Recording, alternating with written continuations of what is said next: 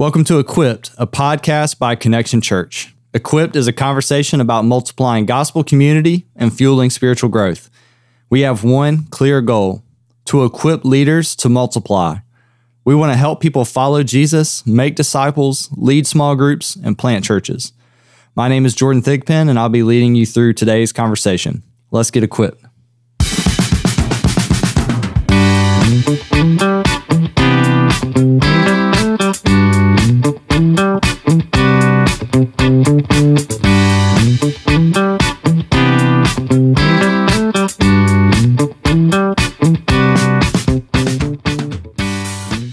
Well, hey, everybody. Glad to be with you again for another week. This week, I'm joined by James Balor, a pastor from the Philippines, and he is spending the month of August with us here at Connection Church.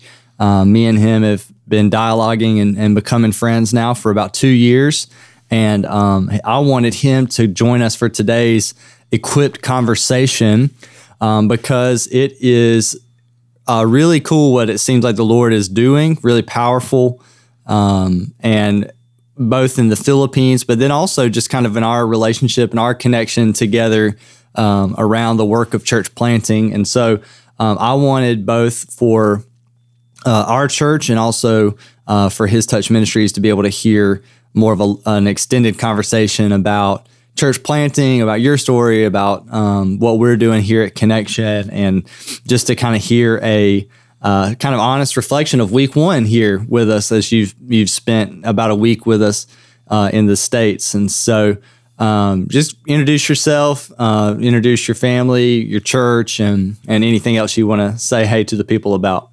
So, hi guys, my name is James. I am a pastor at the Philippines. To be specific, it is Balanga City, Bataan. So you say that like Balanga City, Bataan. That's the Tagalog way of saying it. Nice. Yeah. So, man, family. So first I got to say hi to my wife. Hi, Jonah. Of course, you're listening. And to the church of His Touch Ministries, to Orani, Pilar, Balanga, and you're good. And Mariveles. Just wanted to greet you guys. So, yeah, we are started off with being hired by a church that wanted a new guy, a new pastor. They didn't have a pastor. And my vision then was gospel-centered ministry. We wanted to really be planted in the gospel. So I shared the vision. They wanted to, and I asked, the beginning was, I asked the hiring team or like the leaders during that time, like, if you can't, because I'm, we're almost the same age, but I told them that if you are going to let me lead, you would have to kind of submit to, I'm not going to be in charge of everything, not going to be, but I really need you to, if you want me to be your pastor, then you have to be. You got to buy in. Yeah, you got to buy in. You got to tell me. You got to be there. So, right, like you weren't willing to be hired to run their play. Yeah. They needed to buy into your leadership, your vision, your direction, exactly. And just knowing you a little bit. That's a lot of that is because of the nature of most of the churches in the Philippines, right? True. Tell us a little bit about the context and sort of the Christian, air quotes, nature of the Philippines, and maybe some of the context of where you are and what you see, and what led you to want to focus on being gospel-centered. Oh, yeah. So there is a lot of, I would say, a lot of Christianity that's based on prosperity and growth. I would say that they want to grow. They want to build platforms, but not really, I would say not really centered on the Bible, on Jesus, on loving Jesus, it turned me off as I studied the word. Like I've seen the church go so far away from the word that, I mean, we're not perfect and all, but that a church has veered off the word of God. You see it, you feel it. And when you study the Word of God, it's reflective of, okay, we're not there. And just studying the Word, reading the Bible, reading theology, okay, we need to get back to that. So I'm really glad that's the context. The context is a lot of Filipino churches, they really are in love with the Holy Spirit. I'm not saying we shouldn't love the Holy Spirit, but the purpose of that is to promote disciples, or not promote, but rather multiply disciples, send out people for the mission. And we're just not seeing that clear mission, clear gospel teaching. And I just wanted to be there. I wanted to teach that. I wanted to be there. Yeah. It's a lot of repurposing of the Holy Spirit for man's desires, right? Personal experience. Yeah. Yeah. Personal experience, some type of ecstatic experience, right? Like, that's true. I think it's true in the States, and I hear it resonate, but differently for sure. Like, it sounds like in the Philippines, from what you've described, is there can be a lot of felt need, a lot of poverty, a lot of difficulty, a lot of corruption, more overt corruption at times, and a lot of difficulty in that people experience that manifests itself in felt needs. And when you are constantly thinking about where's my next meal, or what, how do I provide for my family? Like, you just want some type of ecstatic experience in order to feel like I'm actually living. And I think for Americans, they can get so entertained, and that they can't, something has to top the current level of entertainment that I'm experiencing in order for it to be meaningful. Wow.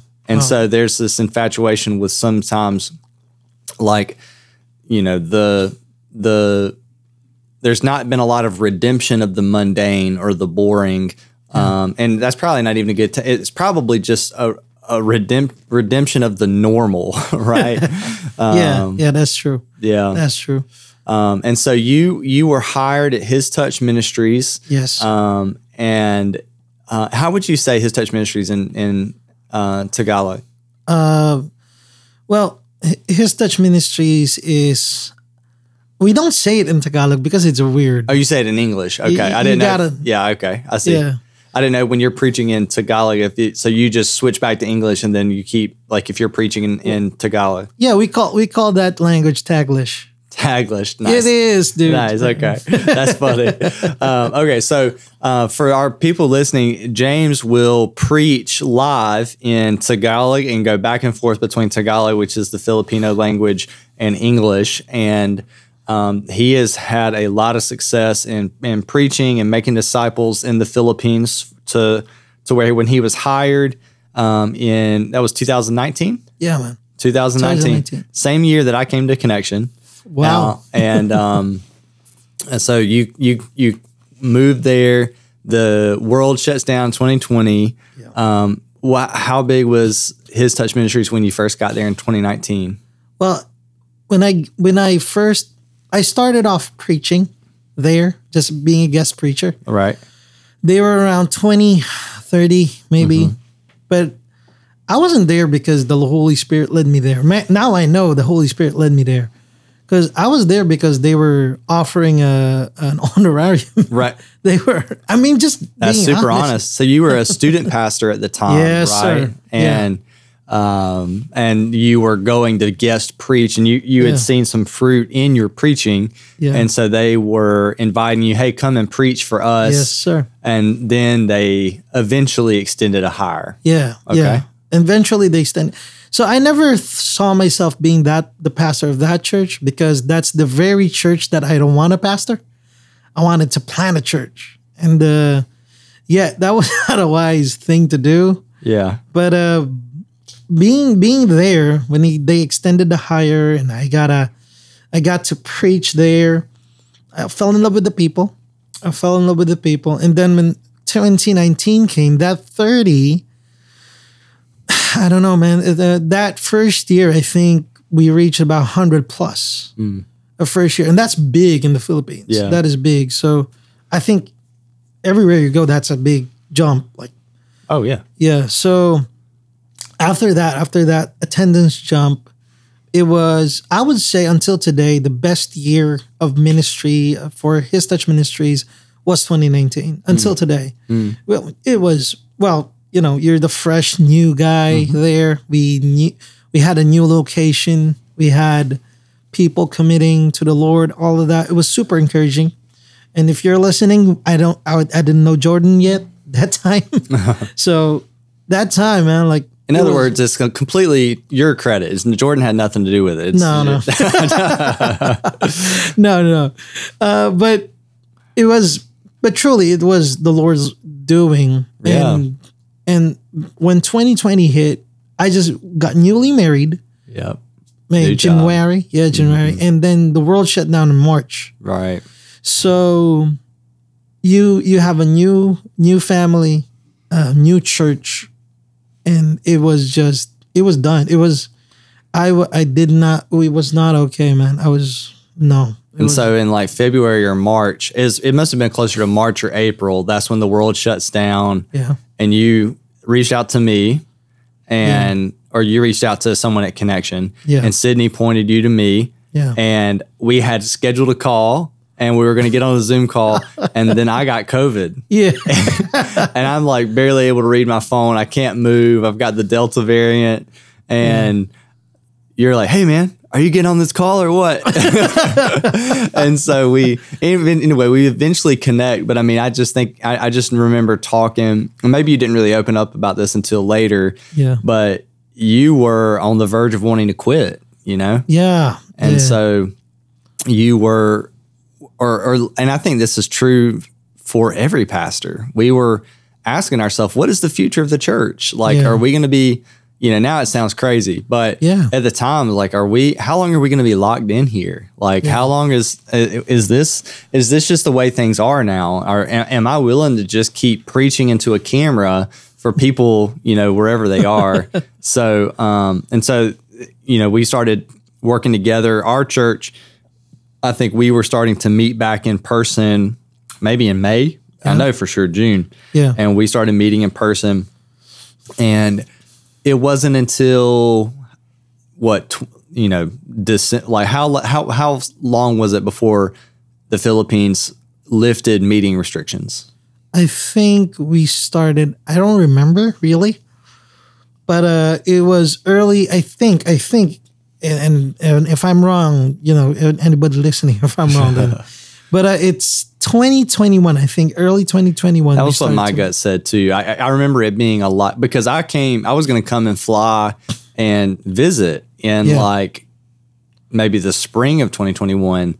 And there still was a ton of vaccine requirements, mask requirements, quarantine requirements, and it just wasn't possible, which is what led to, well, what if we brought you here? Yeah. And now in August of 2023, we got you here. Yeah. And so, man, it feels like so that doesn't even feel like it was that long ago. True. But so anyway, you're here. And so James has, so the way I would sort of, in my remembrance of all of this, so James kind of got back on his feet. His Touch Ministries got back on its feet to the point to where now His Touch Ministries today in Balanga City is how big?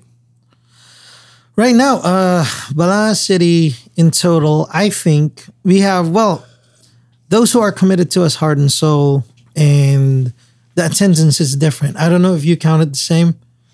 Oh, no. Anybody breathing, we count them.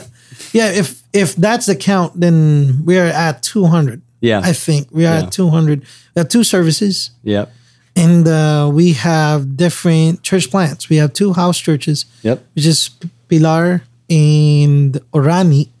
Then we also have a church in Mariveles. Right.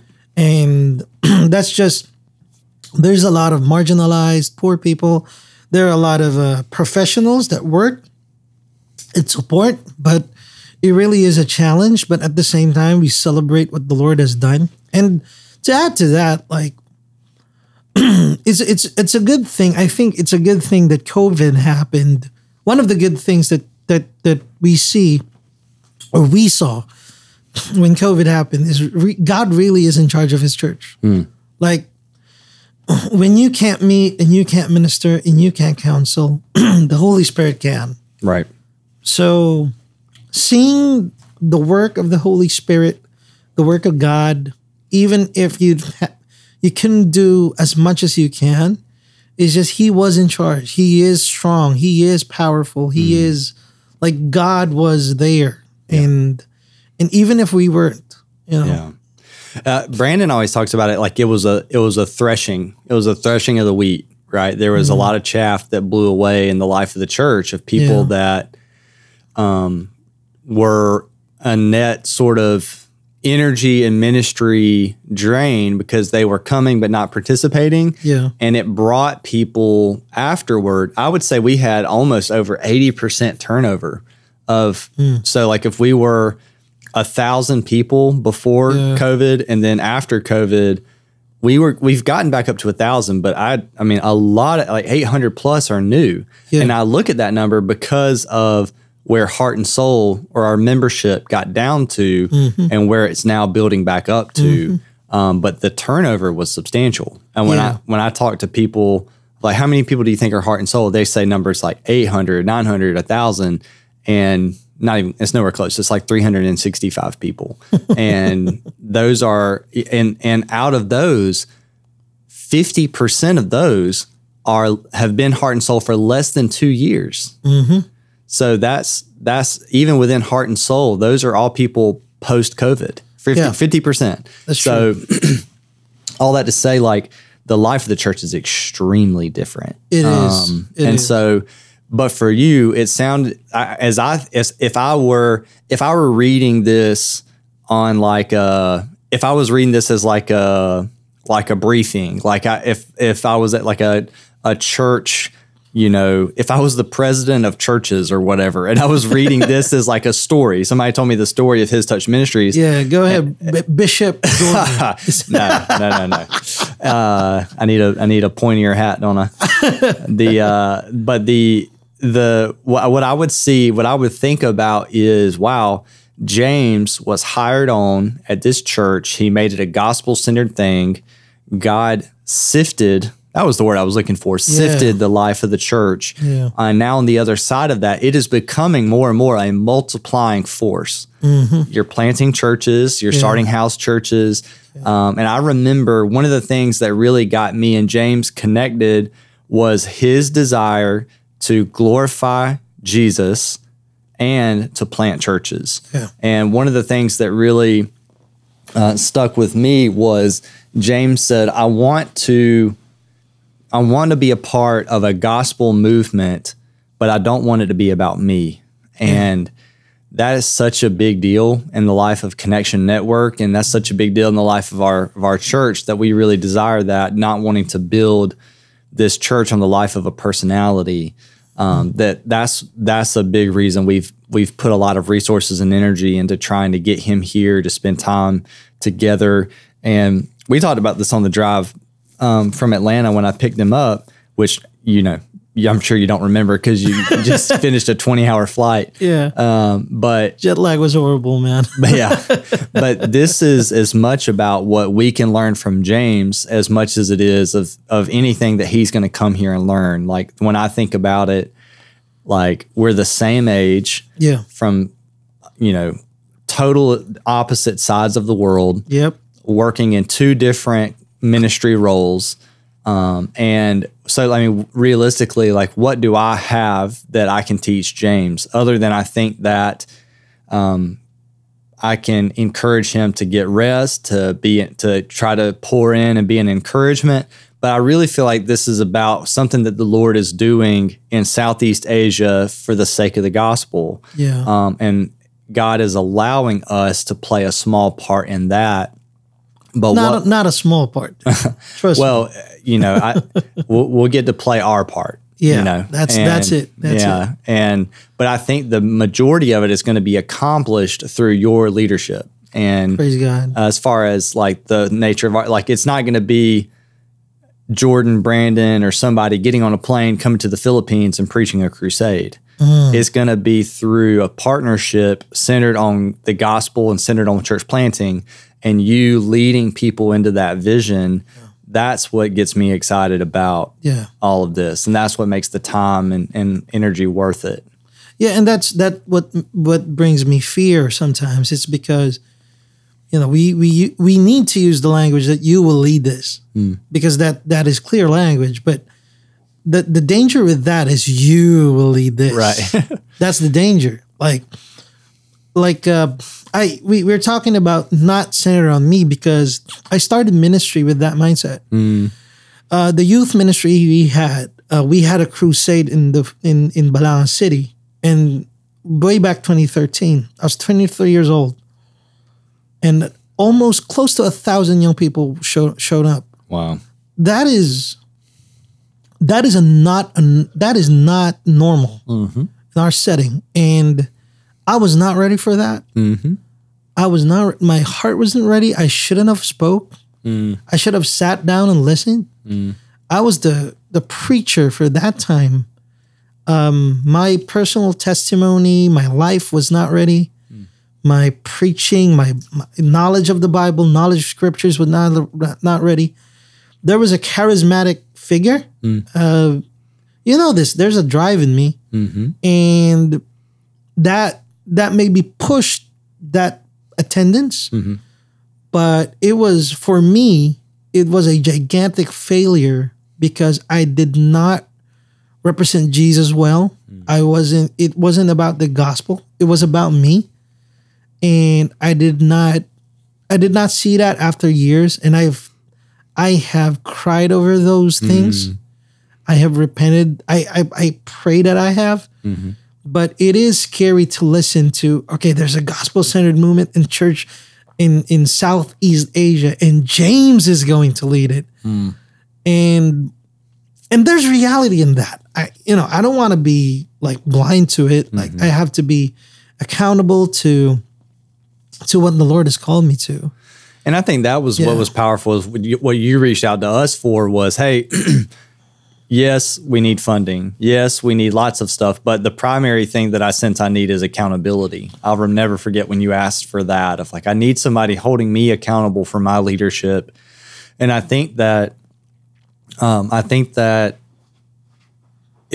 there's no fear in you or me or a person leading. You can have less fear of the I or the you when those things are more deeply connected to the Holy Spirit, right? And when we're leading out of the overflow of our closeness to Jesus, And so one of the things that we've structured James's time around here is the same leadership and discipleship process that we take every leader through. We start with the man, then we move to multiplication. Something like that. Yeah, we start with leading yourself, then leading someone else, then thinking about multiplication, and then leading the organization. And so this whole first week, he spent time reading on prayer, reading on scripture, reading on emotionally healthy discipleship by Pete Scazzaro. And a lot of that was boundaries, rest, limitations, coming to grips with some of those things. And so we haven't even gotten into, we didn't bring him here and, hey, here's this book on preaching. Hey, here's this book on organizational leadership. Yeah. We'll get to some of those things, but the thing for him was leading out of the overflow of a deep relationship with Jesus. And I think with this new school year and this new sort of getting into August, I'm trying to reset those things. I'm trying to set my alarm and to make sure I'm creating the space to lead myself and not just do and do and do and do. So I want to talk a little bit about so I said something earlier that I wanted to bring some of the listeners in on. I said that James is becoming a discipleship force. And by James, I mean His Touch Ministries and the people under his pastorate, that they're becoming a multiplying force in Southeast Asia. Tell us some of the things that you're seeing, some of the fruit that God's bringing about that makes us feel confident about that. Yeah, thank you for that beautiful setup, man. There is this desire for us to plant churches in the Philippines. So right now, there are regions around Bataan, which is called Pampanga and Zambales. And they are big mega groups of towns that have millions of people on them, both of them. And there is a desire to plant churches there. And I told Jordan this, that we didn't really see ourselves going out of the Philippines simply because the mission there was already great. Like, it would spend 50, 60 years just reaching people there. But there was this moment, and Aldrin, if you're listening, because I'll know you'll listen to this, Aldrin Ocampo, he is a Pampanga native, and he came to Bataan to study because we have a good university in Bataan. And he became a disciple there, heard the gospel, believed the gospel, been reading, been studying, and he wants to plant a church. He wants to plant a gospel-centered church in Pampanga. He started with that, but a door opened up for him to work as an engineer in Singapore. So when the door opened up, and he said, I'll just save money and then I'll come back. And I will plant a church in Pampanga because that's his desire. Oh. And going to Singapore, he noticed that there were no churches that were focused on planting churches, focused on exalting the gospel of Christ. There's not a lot of churches there. And he said, Pastor, there's none. And I just told him, you could plant a church there. So we're praying. It was not part of what we saw, but part of what you said the other day too is that he took it as, this is my opportunity. This is an opportunity. Yeah. This is an opportunity. We were speaking, and rather than be discouraged, it could be that this is what the Lord is doing. So as we are praying for that, there could be, there's Raymer, and Raymer, if you're listening to this, we've been talking, and he was telling me that he needs to go, or he wants to go to away or international waters to work also as an engineer. And they're planning, him, Raymer, and Nika, their husband and wife, they're planning and praying to go to Australia. Whoa. So this is all happening, a lot of that. And wow. I just encouraging them to, why not plant a church there? Yeah. So there's a couple in Thailand too, right? No. That's Jeffrey. That's Jefferson Ignacio. And he was planning to be a teacher in Thailand, but I think he's going to go to Singapore with Aldrin. Oh, cool. Okay. I think that's what's going to happen. So yeah, just seeing those opportunities. And Ashley is in Dubai. Ashley is part of our church, and Teresa is going to follow her. And that's something they're thinking about as well. So we're talking about gospel-centered, disciple-making churches that love Jesus, and that's what excites me. How have you seen that openness to planting and sending? How's that brought fruit to Balanga City? Well, it's brought fruit simply because I would think so, that church planting is something that they don't think about, simply because there's a lot of churches at every corner. And that's the same in Statesboro. Oh, yeah. I've been here, and there's a lot of churches. But yeah, seeing a lot of churches is not something you think about. But when you...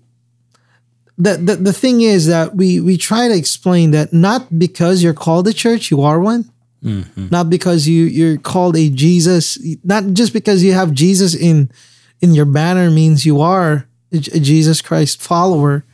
So we want to define what a disciple is of Christ, because I want to say this is the language I want to use further. I actually want to teach on this next month when I get home. I want to teach on the clarity of being a disciple, a Christian disciple. Because we could be a disciple of anything, anyone. We could follow teachings of anything, anyone.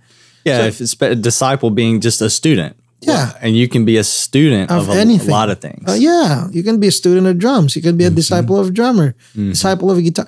You can come to church and just desire to be a musician. And you can be. You can be. But you're a drummer, not a Christian.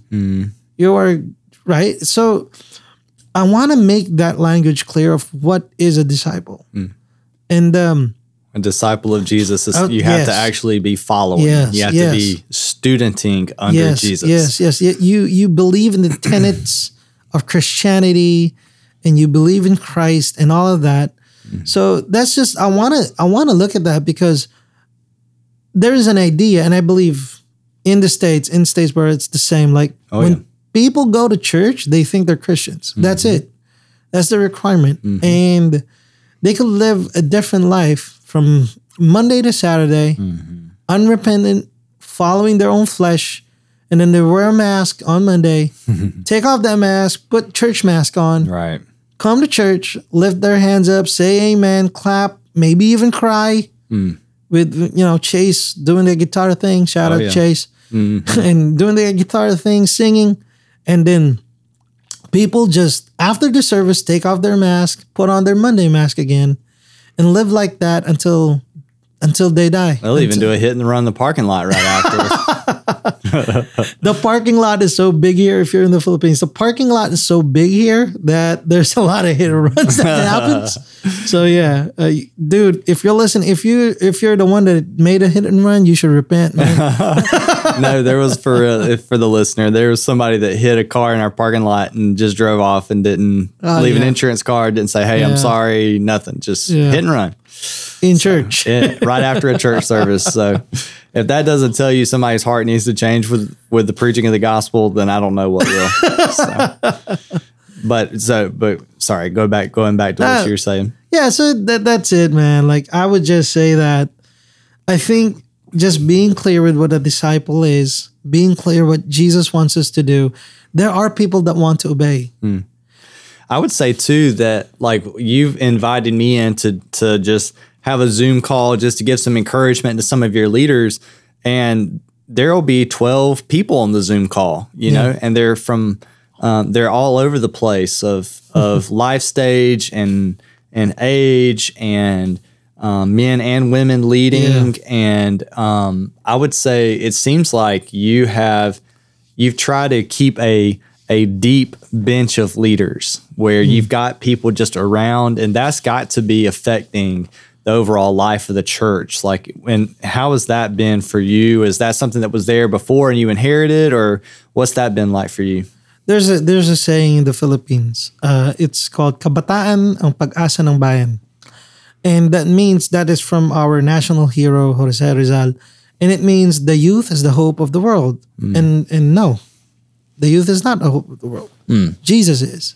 So there is an embrace of youth culture that when you're young, you need a platform, you need this, you need that. And like in the Philippines, I don't know how it is here, but in the Philippines, like the older people need to get benched, and the new guys, the kids need to go to ministry. Like, you're young, go to ministry. There's a lot of strength. And when you go to the Bible and you look at young men, that's generally not a positive thing. Right. Scripture seem to paint a picture of like, hey, you need to be slow to teach here. Yeah. You need to do this. This carries a lot of, you need to be developed by an older person. Amen.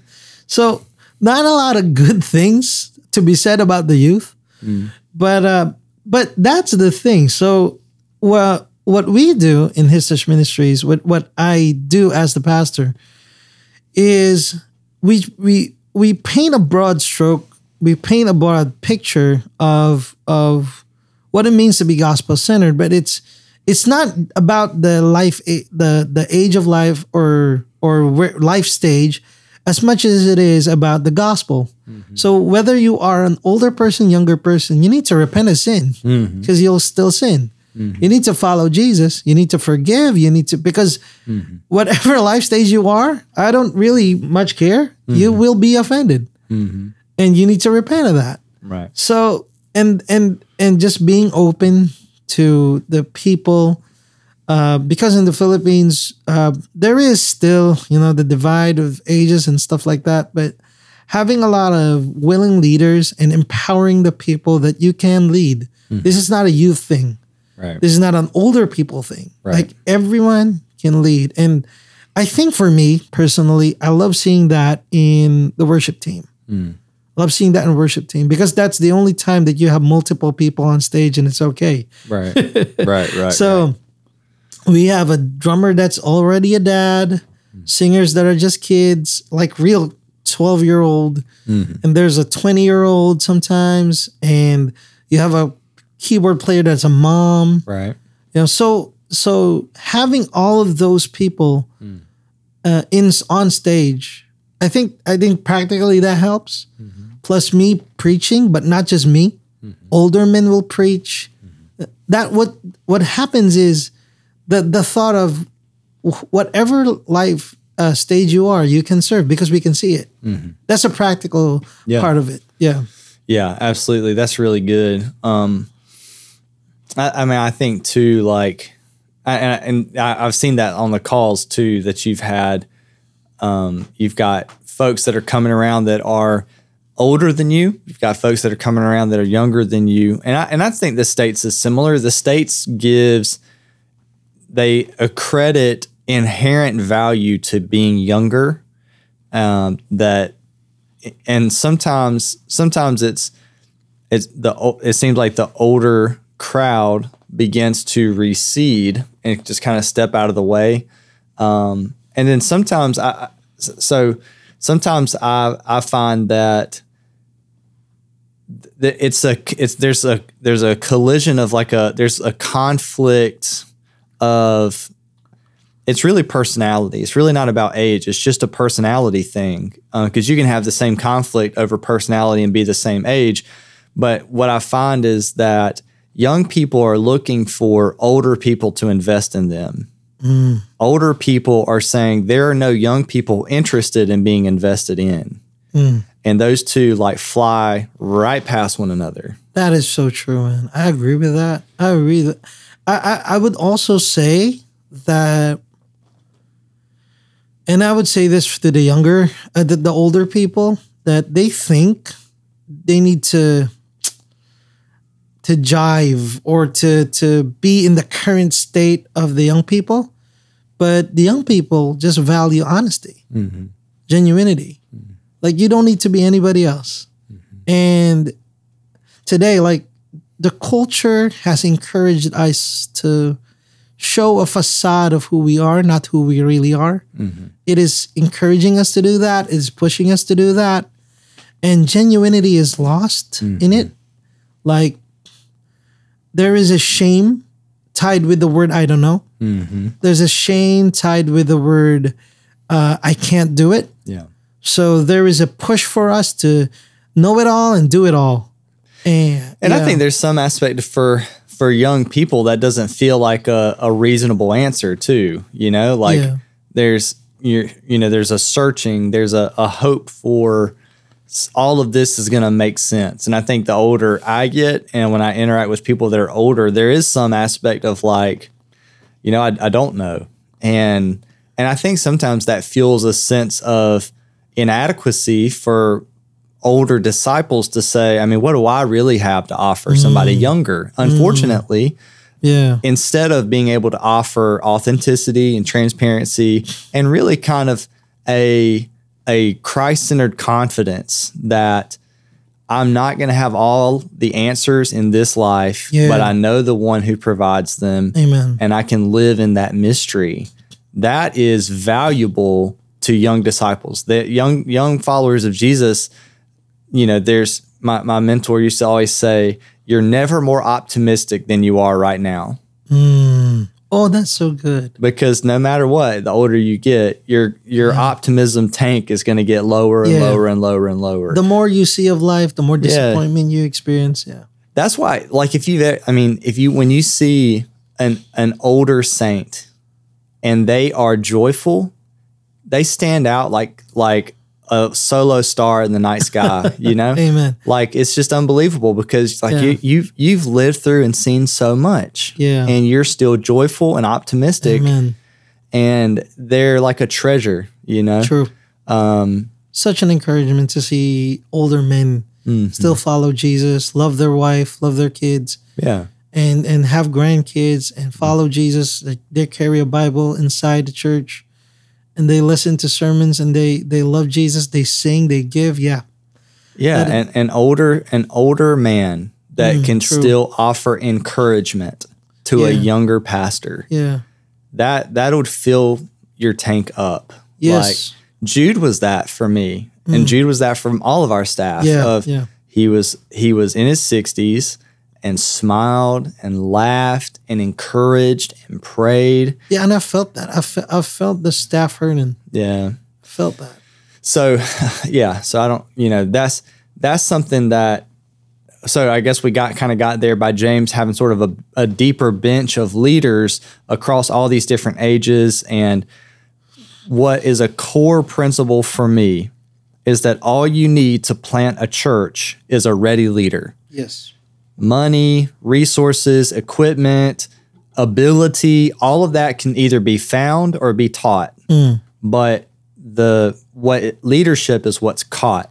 Yeah. And that's having younger leaders just in proximity to you and you investing in them. All those other things can be found. Yeah. And so I feel like that's something that has been a blessing to His Touch Ministries, and it's been a blessing here at Connection as well, of having, when I say young leaders, I don't mean young in age, I just mean young in the journey. And that's been a huge part of the last 3 or 4 years for me. Yeah. For sure. Yeah, and to add to that, with what Jordan is saying, like, it is an encouragement to see young leaders, to see different generations, but to also see people that did not have a church background, did not have idea of what church is, and they are serving so deeply, they're involved so deeply that they fell in love with Jesus. To see that journey from not having a relationship with Christ and to see them so involved, so in love with Jesus, that's one of the most encouraging things. If you are in ministry, like I celebrate that. And also in the Philippines, we have the problem here almost, I think in the States, or what I've noticed is there's just a lot of nuns, N-O-N-E. There's they just don't care. They're not atheistic, really. They're not agnostic. They're none. They're nothing. They just want to go about their day. They don't really care. Religion is not something they really care about or touch. They don't reject it, but they don't accept it. It's just none. And there's just a lot of people that really just don't care about religion anymore. Jesus anymore. Maybe for what it is, but in the Philippines, it's polytheism. So if it's atheism or agnosticism in the States, there's a lot of Jesus in the Philippines, but different versions of him.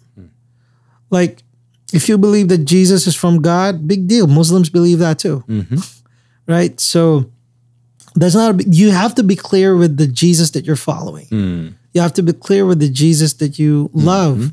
So that's what is anchoring me to really plant churches in Southeast Asia. Just to get the gospel as clear as possible to people that love and would be saved by Jesus. So I think that's it for me. That's a drive for me. The nuns point is such a great point. I mean, I started teaching Bible at BA, Bullock Academy, and I've got a bunch of high school kids that we started yesterday, and it just broke my heart to hear the way they talked about it. They are used to the loudest argument being that all religion is stupid, that the Bible is antiquated, that but some of it is some of it's a mix of personal experience, things they've overheard. Like they're 13. They haven't had some long drawn out battle about the nature of the universe. One girl said something. She said, I just don't know what to think about this whole God thing, because it's crazy how he just doesn't come through for some people. And another girl was, making a very philosophical argument about why homosexuality should be approved universally. And just the fact that Christianity can't be a valid perspective on who God is and what he's like. And we're talking about a ninth grader, right? Of why it's insane that Christianity would feel that way. And then to see it, and then to ping pong to another kid for another kid to say, it's really only those patriotic people, that's the word she used, patriotic people that make those type of and what she referred to as a homophobic argument. And so the thing is that is an opinion they've heard, not a conviction that they've come to. And it's real easy at 13 already for them to have come to a position that is only an opinion that they've heard, not a conviction that they've arrived at. And you just have to ask, like, where are they hearing? Who is shaping their worldview? And this has always been my pushback. Anytime somebody starts saying, well, we can't do theology with the young kids, but they're too young. Okay. Well, what about with student ministry? Well, we can't do that because they're not going to be interested. Okay. What about with college kids? They're too busy.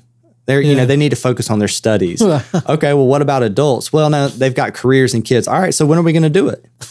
When are we going to talk about what Christians actually believe? Because what we're saying is, I would rather not actually know who Jesus is and what he's like. I would rather just live my life saying, "Hey, God, thanks for the salvation. See you in a couple years." And oh man, I so agree with that. And we're not actually disciples. We're not actually following a crucified Savior. Amen. So let me ask a question to kind of get us off of my soapbox. What when you think about church planting and you think about ministry in the Philippines, what do you want to see God do in the next 5 to 10 years? I was actually writing it down. But by the way, Jordan surprised me with this podcast. You have to know that.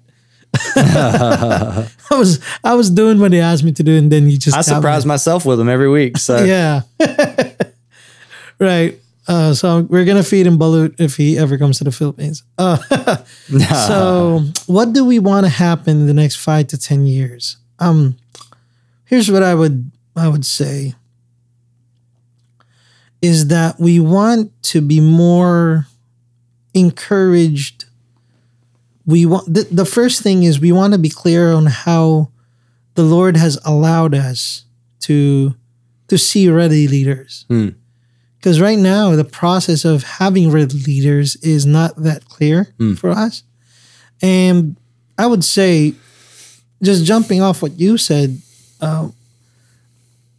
I would say that the veneer is off. No one's pretending to be a follower of Jesus anymore.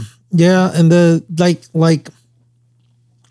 the sinful nature is now fully seen. Fully seen. So we want to see in the next 5 to 10 years a genuine followership of Christ, repentant, loving, respectful with they would share the beliefs, but they do not forget to love others as well. That tension would be surrendered to Christ. And growth is growth. It's good. But we want deep things to happen. That's for me, that's personal. Like in the 5 to 10 years, that's my own personal. But the vision, of course, is we want to plant churches in the next 5 to 10 years. Seeing churches in Zambales, Pampanga, and Bataan. To give you a number, it's like 10, 5, and 5. So that's 10 churches in Bataan, 5 churches in Pampanga, and 5 churches in Zambales. So 10, 5, 5. So that for me is a desire, because you want 20 leaders, you want 20 pastors there. Wow. And right now we are training biblical exegesis and just missions, evangelism, and all of that. But yeah, just to see that, not just multiplication, because it's easy to say that we're going to multiply, but a lot of people just really, truly loving Jesus. And I want to see that there's a vibrant gospel community, because I see that in Connection. Yeah. Wow. I see that here. I see that it's holy envy to see people that when I remember the breakfast thing on Sunday, breakfast thing of volunteers, and people just, they love Jude, but the conversation is, oh yeah, he is with the Lord. He's prayerful. We're praying for him. So the language of prayer, of evangelism, is so resonant and so encouraging. So I want to see that kind of culture, those kinds of leaders, and we pray that in the 5 to 10 years we may not achieve it. Yeah, because that's a very fast.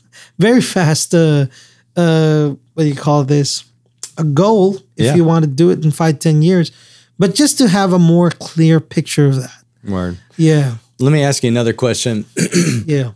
I feel like we've talked a little bit about this as we've been riding around, going to work and back in different places.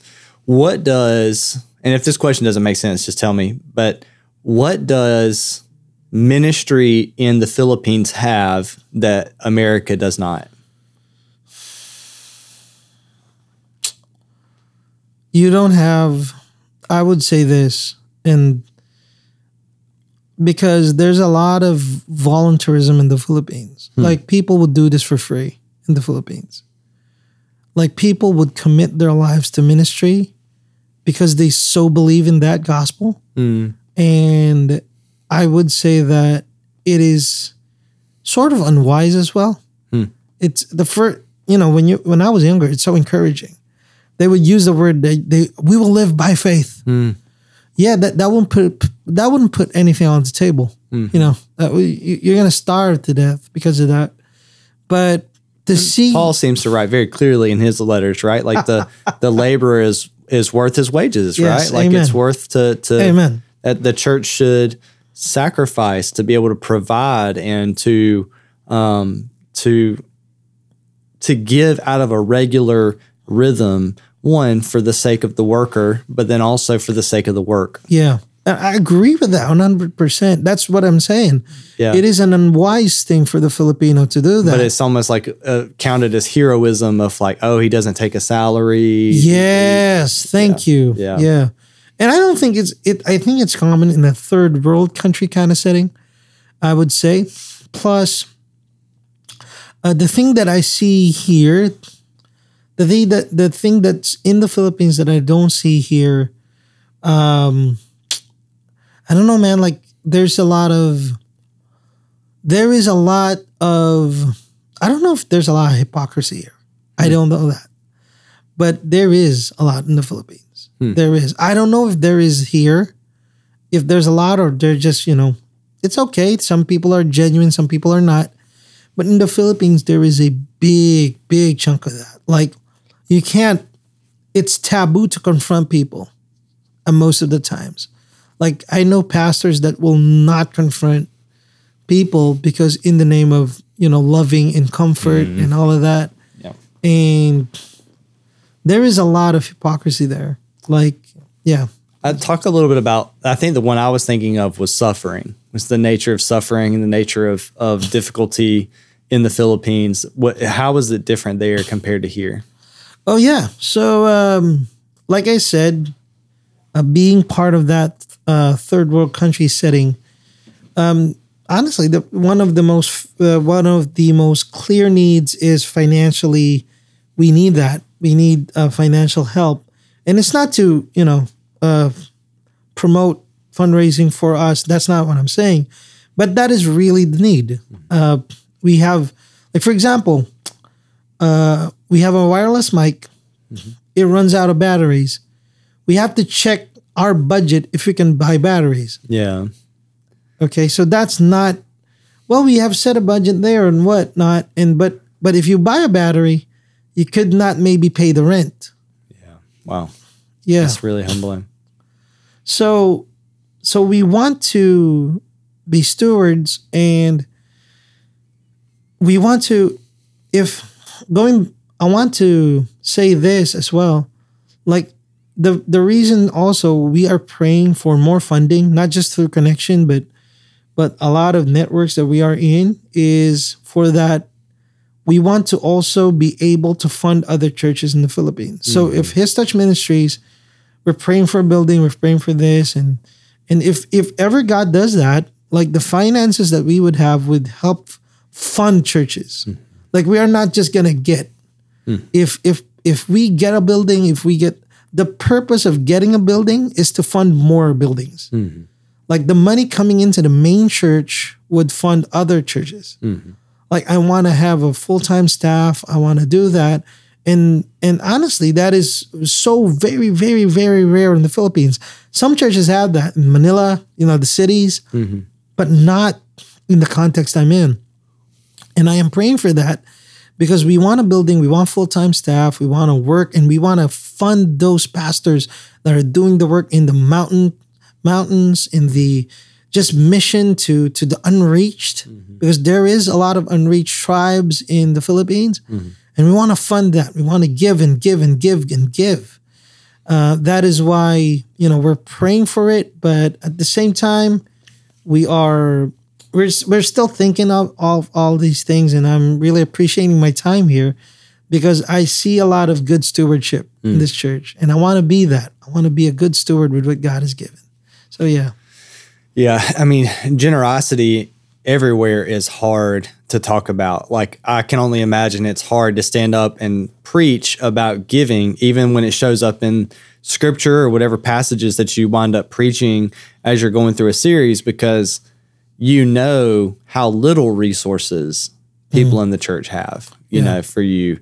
And I think for us, but same with prosperity gospel and even conservative churches that conservative meaning ideologically, worldview, loving the Bible, teaching the truth of the gospel, still having pastors and leaders in those churches that have mismanaged or misstewarded and outright stolen money that has left a bad taste in people's mouths. Yeah. But then also just a general not understanding the nature of generosity as it is a value of Jesus. Yeah. Us being able to surrender our opinion and control of money to Jesus and his opinion and control of money. Lordship. Yeah. And not thinking, because, we don't teach really about the tithe at Connection. We talk about giving out of the overflow of grace, the grace that you've experienced. And we begin to talk about Corinthians, and then a couple other passages that we point to. It talks about giving in accordance with the salary that you make, and talking about giving that is spirit-led, not law-driven. Giving that is from the heart, from the heart, desires. Yeah, but also giving that it stretches you. It should stretch you, not to then revert to I give, therefore the Lord approves. It's the Lord approves, and I want to stretch to give to make his mission go forward, and connecting their giving to the vision of what we're doing. And I think about it like this a lot in our church. So out of everybody that gives, 80% of our budget is made up by 20% of the people that are heart and soul. 20% of 365 people make up 80% of our whole budget. Wow.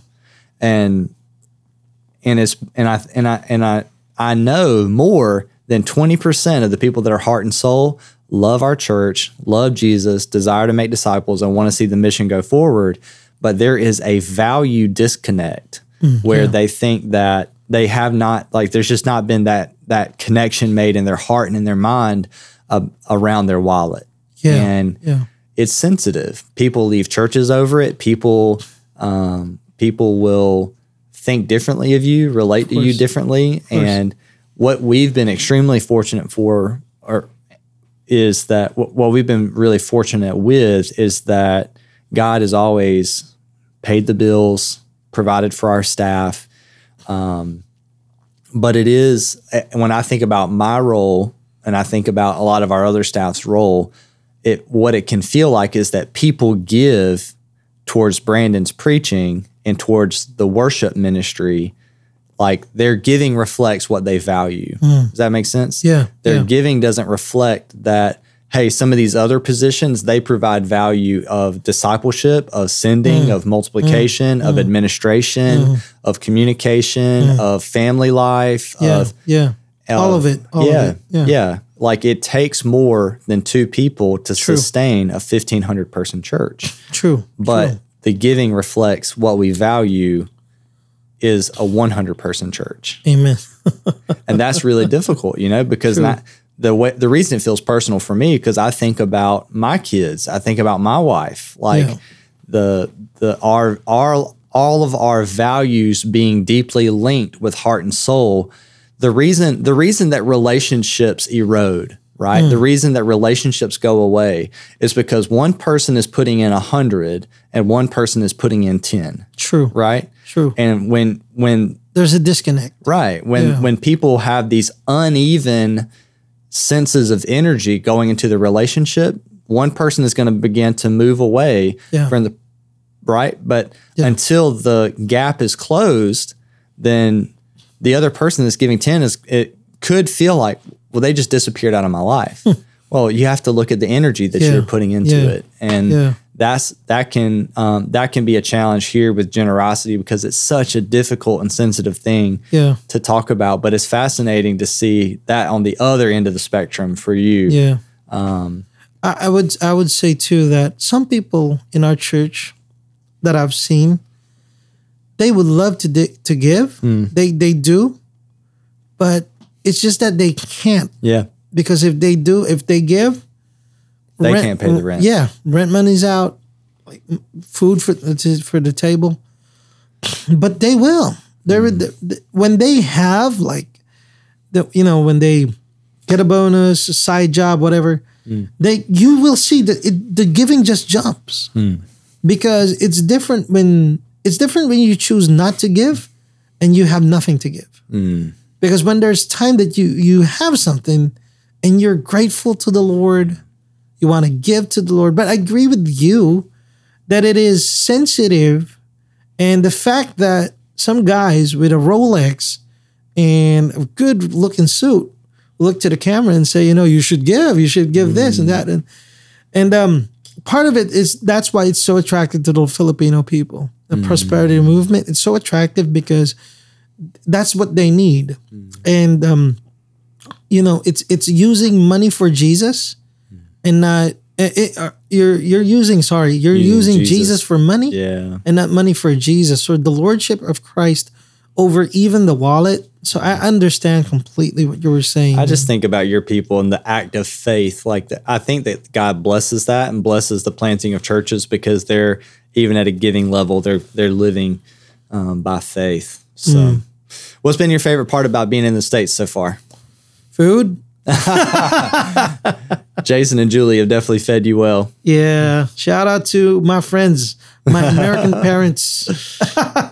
No, they're friends. They're friends. I think, the generosity of, I would say this, I think what I love most about being here in Statesboro is the same feel I had in the Philippines because of the countryside feel of a lot of trees, a lot of, but it's so hot.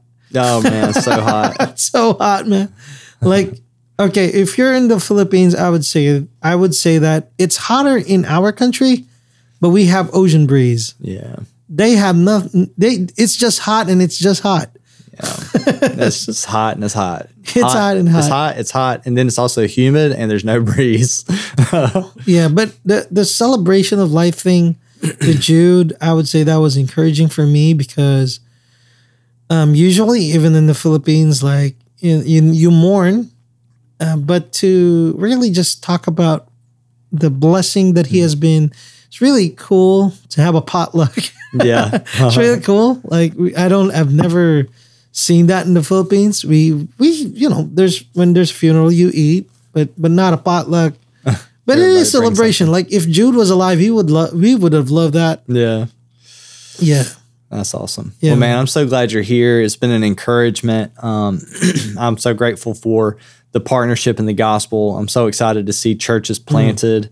I really believe that James is going to go on and start a network or a family of churches that he's going to be able to lead and plant the same way that Brandon and Billy have been able to lead us as connection into that.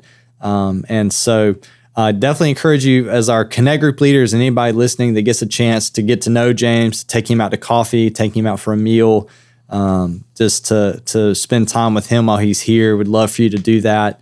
You can reach out to me or Morgan about that. But man, we're just so grateful for you making the flight and you being here and spending time with us and just to be able to talk about ministry.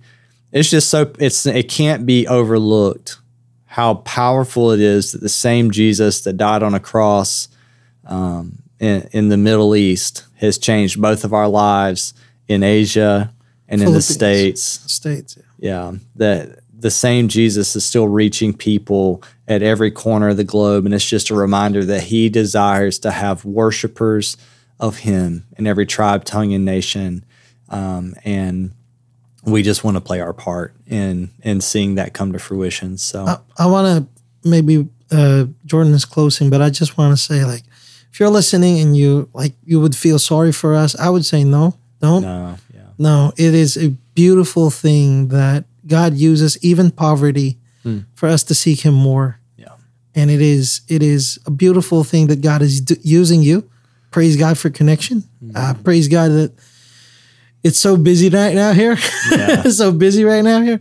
So yeah, we just want you to know, guys, if you're Connect Group leaders, we're praying for you. HTM, that's we're praying. His Touch Ministries is praying for Connection Network. That's it. Yeah. Thank you for that. Thank you for that encouragement. And two, one further context for our listener, James went to school professionally to be a nurse. He could have worked in nursing. He could have left the Philippines, but he has chosen to stay in the Philippines, to pastor, to plant churches, to share the gospel, to see his country reached, to see specifically Balanga City and the surrounding communities reached. And that deeply resonates with us here at Statesboro. We want to see Brooklet, Portal, and everything around us reached with the gospel and beyond, right? That's the scope of Connection Network, that we want to see even more people reached. And the mission is worth sacrificing for. Amen. And so we hope you guys have a great week. Thank y'all for joining us for another episode, and we'll talk to you soon.